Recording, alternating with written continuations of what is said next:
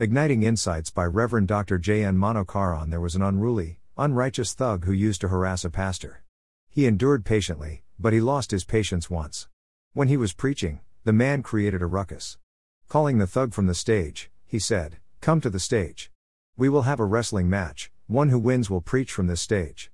Yes, when the wicked continuously and consistently oppress a missionary, he could respond like that in frustration. For the scepter of wickedness shall not rest on the land allotted to the righteous, lest the righteous stretch out their hands to do wrong. Psalms 125:3. Scepter of God, not only the people of God, but the whole world is also under his sovereign rule and authority. The scepter of the wicked is never greater than the scepter of God. Even that mini scepter cannot be willfully used to rule over or overshadow the righteous.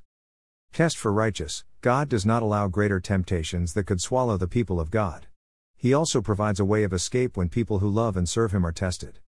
All for good, even such temptations and tests are converted by God to bring out good from pain, shame, suffering, and defeat.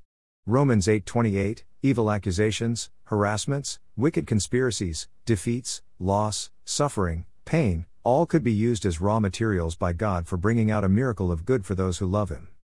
Limits set by God: even to enter animals, demons need permission from God, as in the case of Legion.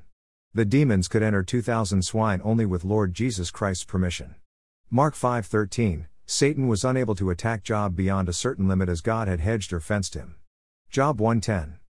Higher purpose: when there is apparent defeat, setback, or even death for a believer in this world, it is for God's higher purpose in life. Amy Carmichael, who served in India, rescued temple prostitutes, and rehabilitated them. She became bedridden because of an accident. Her bed became the pulpit, from where many books were written. Am I frustrated? Or victorious?